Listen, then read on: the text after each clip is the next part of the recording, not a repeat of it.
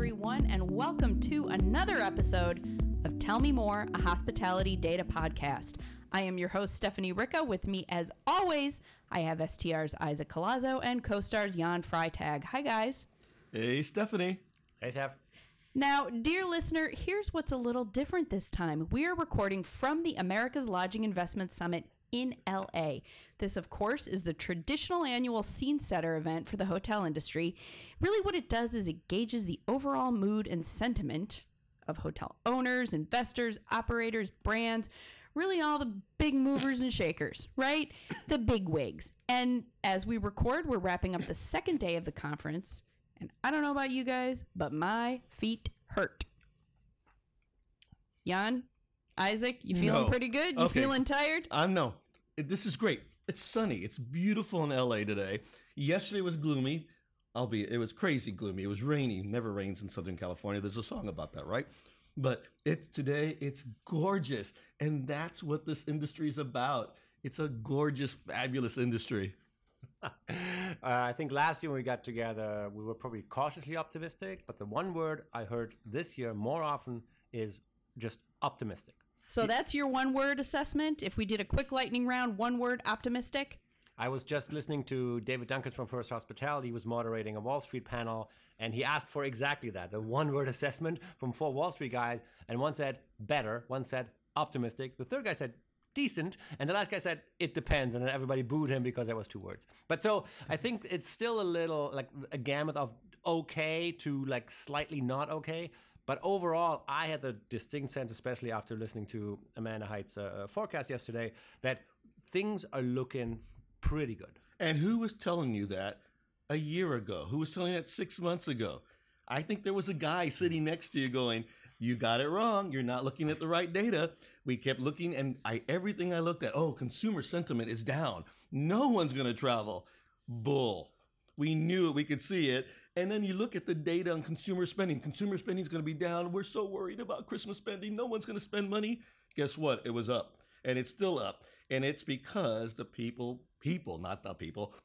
want experiences. They still want to be out with others. And I think that's why everyone's optimistic, because now they see the same tea leaves that I've been talking about. And the numbers look good. I mean, it looks moderate. I guess good is all relative. It's going to be a more moderate year, 2024, than what we saw in the last 3 years. But it's positive. It's RevPAR growth. That's what we want. Now, before we dip into the new forecast, which we will talk about, another news-making event from this week,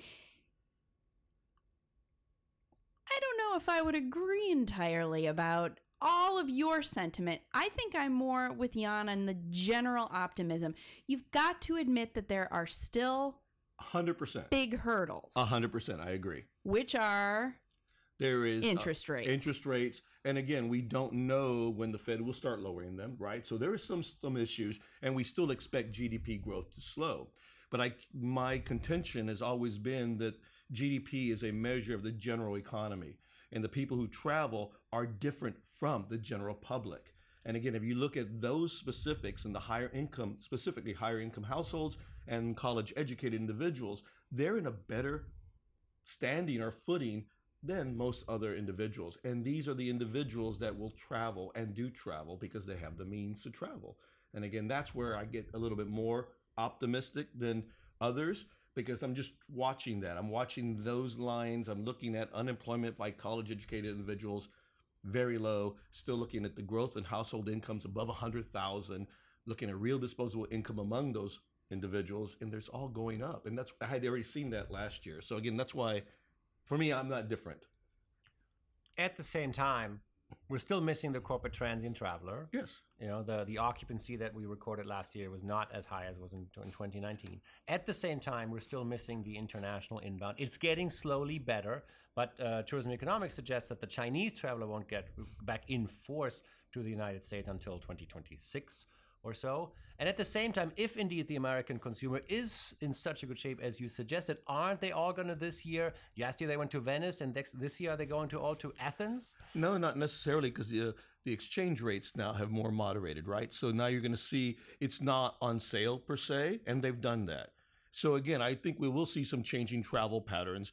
will we see the exodus that we saw in the summer and even in the fourth quarter? Because we were very surprised by the number of people going outbound in the fourth quarter. Will that rate of growth continue? No, I don't think so. I think it's going to moderate. But again, I do think obviously it will still surpass outbound and inbound. But I don't know if you saw the latest tourism economics forecast, but they are predicting inbound to the U.S. will be back at 2019 levels, barely in 2024. Again, it's a forecast, so let's take it with a grain of salt, but that's their forecast at the moment for inbound. Whether it could be a different composition of travelers, it may not be the Chinese travelers, could be European travelers, could be anything, but that's currently what they're thinking. So that's a possibility. What else have you picked up over the last 2 days from conference sessions, general sessions, speakers on any stage, conversations in the elevator that made you think, that's interesting?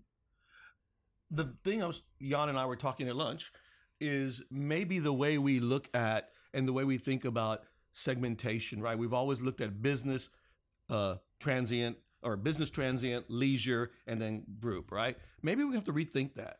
Because I am in the same camp. I think business travel is going to be different for some time. Never say never. I think it will come back to the Monday through Wednesday levels. We'll get back to 2019 sometime in the future, but not anytime soon. But maybe we need to think differently. And what I heard today had me thinking, I forgot what panel it was, but they were talking about the luxury traveler and how that continues to grow. It was yesterday, actually, one of the CEO panels as well. And MGM's CEO said that their luxury properties have seen ADR increase by 35% since 2019. And you got to remember, inflation since 2019 has only gone up 19%.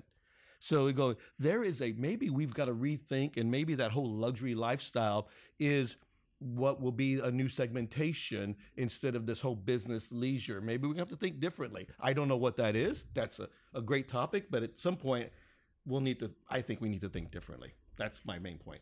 Yeah, and along those lines, we saw one new brand launch, HQ, I guess is the name of it, with Wyndham. Working title. So I thought that was interesting. The Arizona Biltmore may be sold, and that was not official, but that came out on Bloomberg today. So we may have the big deal of the conference as well.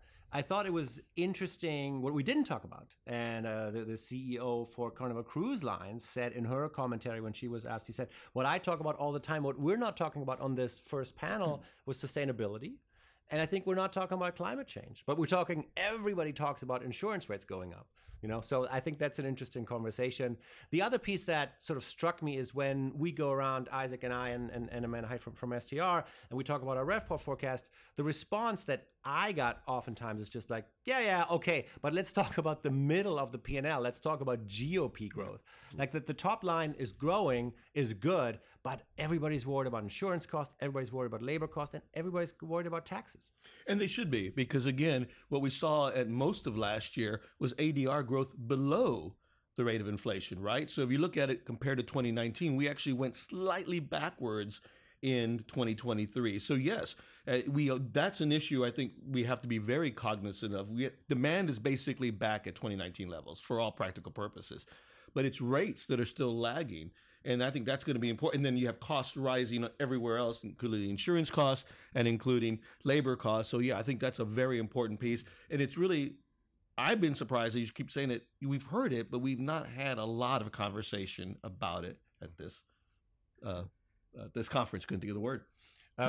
As you talk about last year, do you want to just do a quick recap of how last year was? What are the KPIs that people ask us about all the time? Because that full year 2023 data is in. And you're going to laugh. You're probably going to say, see, how can you be so optimistic? I know you're going to do it, so just go ahead and laugh at me now.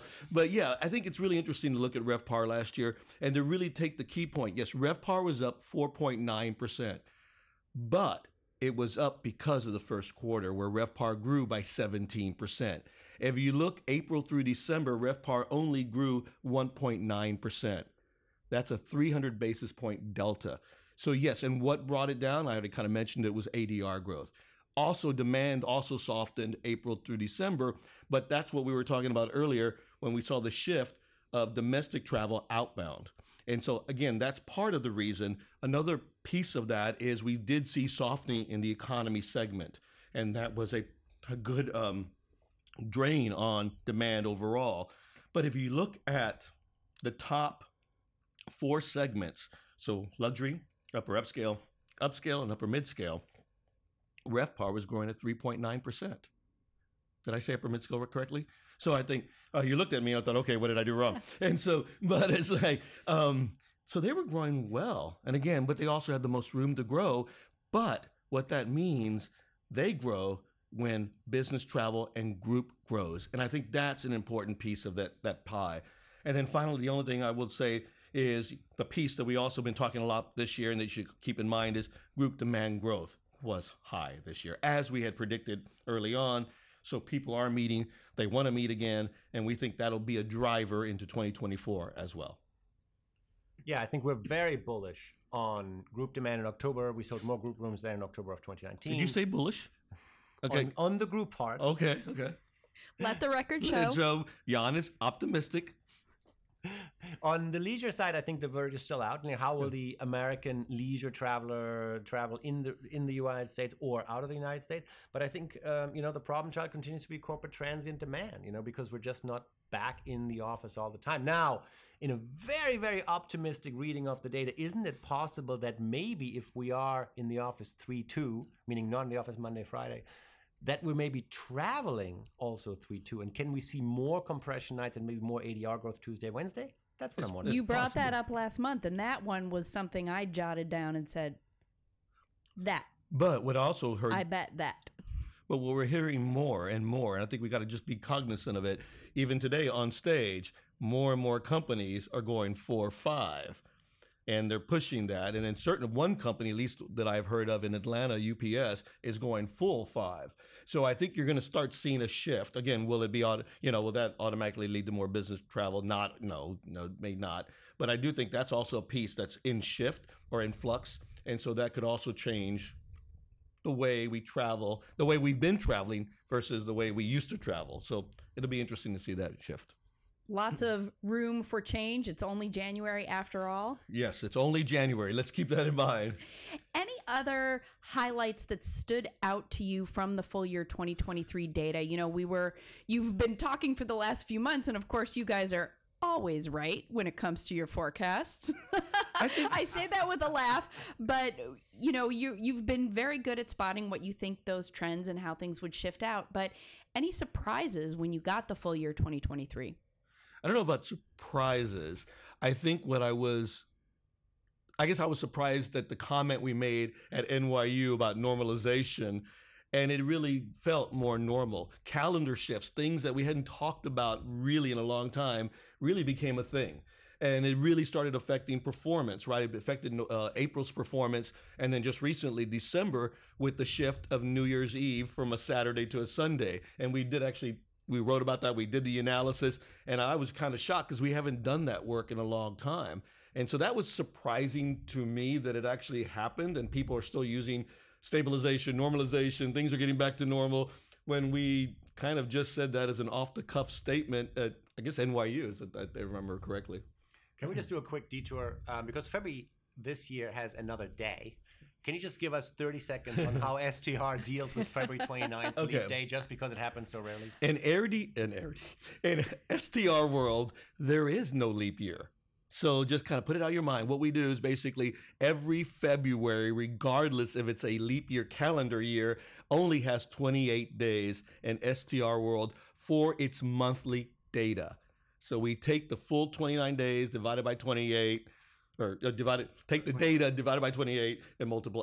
I can't even say it. Divided by 29. And one day. I don't know. We have not been drinking yet, folks. We haven't done that yet. But we take the data and we normalize it for the 28 days. That's the easier way to say it. And now weekly data, if you're looking at our weekly data, yes, you will see a 29th day there. But again, on the monthly data, there is no leap year.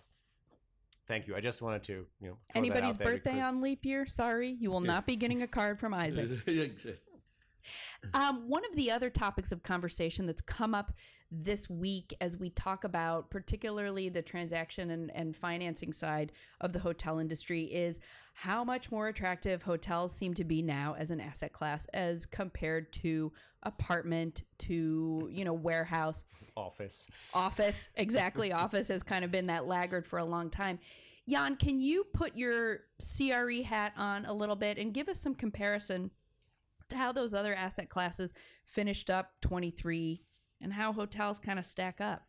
Yeah, so first of all, on the transaction side, in the fourth quarter of last year, we sold 7 point something billion in assets, and that was down 50% from a year ago. And I think that sort of fit the sentiment of deal makers in the year, especially in the last quarter, that everybody was just sort of in a wait and see mode. Now that the Federal Reserve has signaled that they're going to do rate cuts, maybe even 3 rate cuts this year, that I think gives deal makers a little bit more conviction that they, even if they don't know where the interest rate comes in, at least they know the interest rates won't go up. So we're probably in the peak interest rate environment. And I was talking to a major deal maker and I said, so what do you think that does? And he's like, well, psychologically, that's good. Even though the Fed hasn't done anything yet, they just talk. There is no rate cut yet on the books.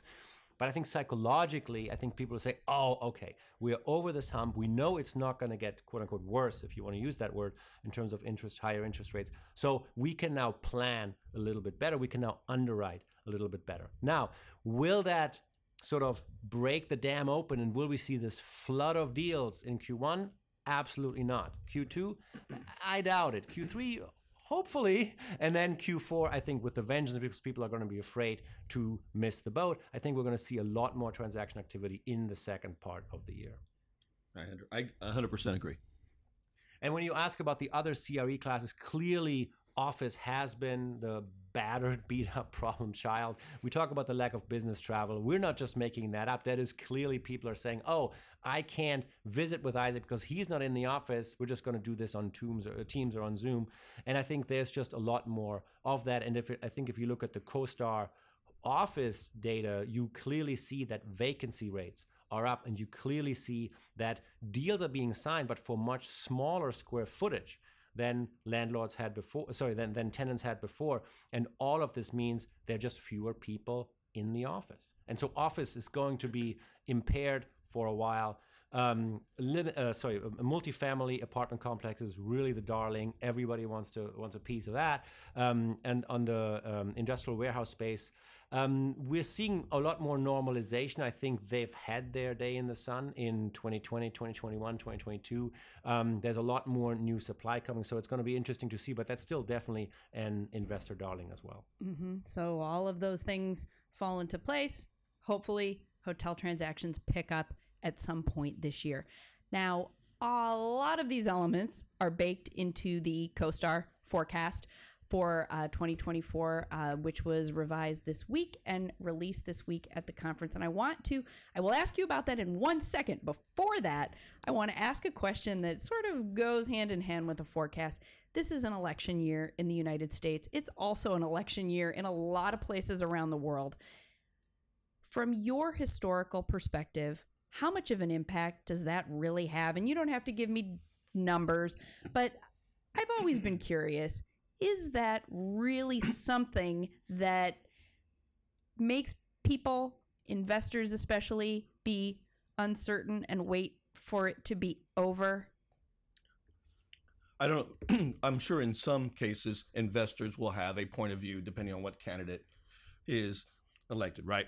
But from a traveling perspective at this point, there will be no change, right? That's the election year itself will not cause any disruptions or people reconsidering their travel plans, except with the one exception, and we had a good conversation about this last night, on the actual election day, I think you're going to see a deeper fall in demand this year than you've had in other elections. Remember, a lot of states have changed their rules on absentee voting. And because of that, it'll be harder to do absentee, so you have to literally go vote. And for that reason alone, I think people will stay home. It's a big election year, obviously. We all know that, especially in the United States. And so I think that may have a dampening effect, a deeper dampening effect than we've seen in other years. Of course, no group and meeting planner is going to plan anything on Monday and Tuesday or probably Wednesday. So it's going to be not till Thursday and Friday that you see the pickup again after the previous week. What you said is also very important. Now, thinking of 25, more than half of the population will be voting a leader this year. According to The Economist, it's the most people or the most countries ever voting for a leader in history. That itself, yes, as we think about the future, leaders do make a difference to traveling people to their people that they govern. So you might see in the future if laws and travel restrictions or visas or something do come into a point, but that's more in the future, not in 2025 or 2024. Yeah, my very sort of shorthand answers when people ask me what's the impact of the election on the 2024 U.S. hotel industry, I always say it's not the election that governs, it's GDP growth. It doesn't really matter what else is going on, but is the American economy expanding or not? And that's what impacts how the U.S. hotel industry behaves. Yes, are there some limited service hotels in New Hampshire or in Iowa that did better? Of course, yeah. And will there be inauguration effect in Washington, D.C.? Yes. And will there not be any meetings, hardly any meetings in the week of the election? Yes. But other than that, I think it's really more of a macro question of how is GDP doing? That's how the American hotel industry will be doing. 100% agree. 100% agree. Other thoughts on the revised forecast? It didn't change too much. There are, like I said, a lot of different elements baked in, but...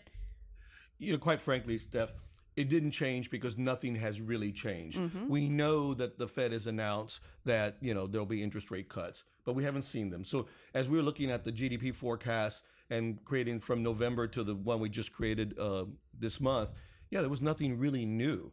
So it was hard to, move the forecast. The models basically said, nothing's new. It looks about the same. So we're still predicting 4.1% RevPAR growth in 2024.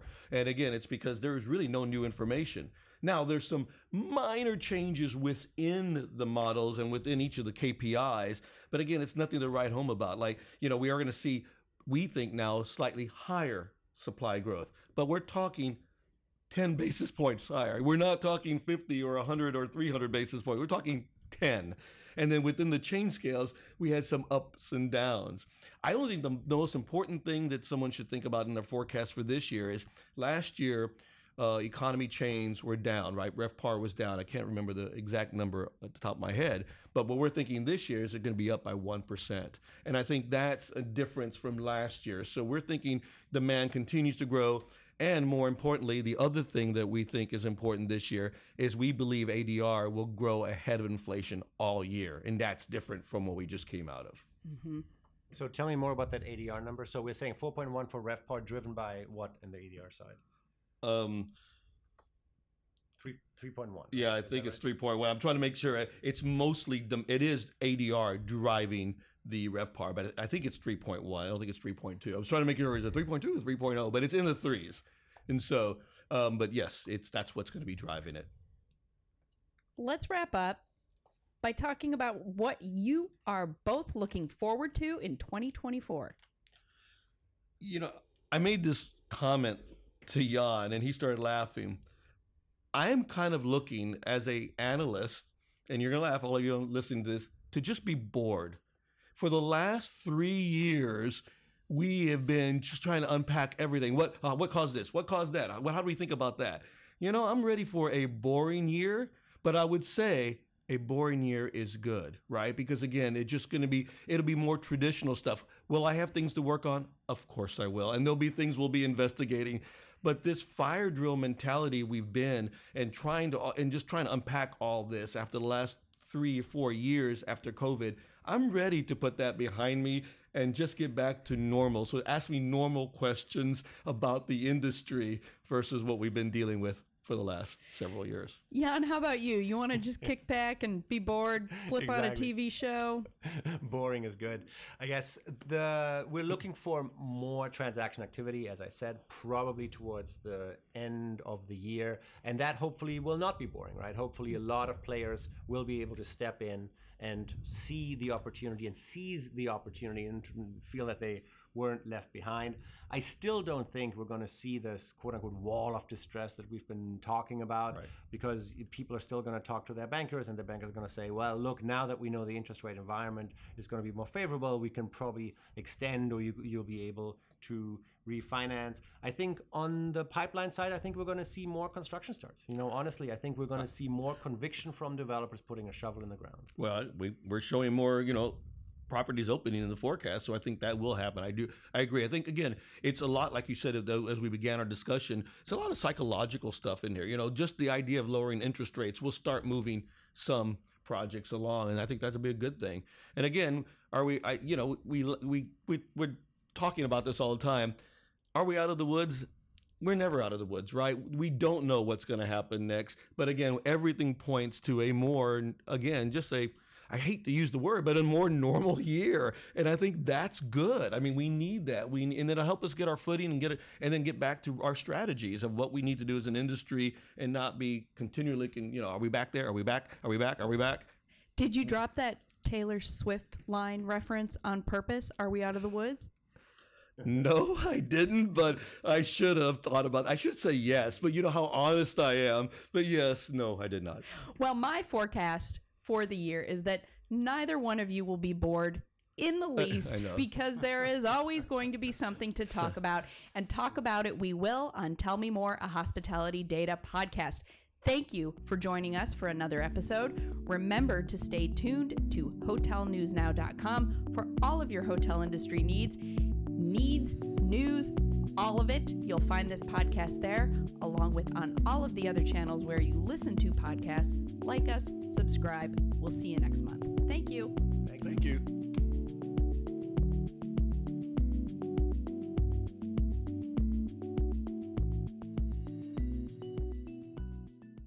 Hi, I'm Davon Reed. I'm Omari Head. And I'm Chris Henry. We're the hosts of the Next Gen and Lodging podcast on the Hotel News Now podcast network. It's a monthly show in which we interview a new generation of hoteliers to get their insights into a variety of disciplines and topics, from finance to food and beverage and hotel operations. Listen to us on Spotify, Google, Apple Podcasts, or wherever you get your podcasts. This episode of Tell Me More, a hospitality data podcast, was recorded on January 23, 2024 at the America's Lodging Investment Summit in Los Angeles. Editing and mixing by Trevor Simpson. Find this and all other Hotel News Now podcasts wherever you like to listen, and be sure to subscribe. Visit Hotel News Now for all the global hotel industry news you need and to subscribe to our newsletters. Thank you.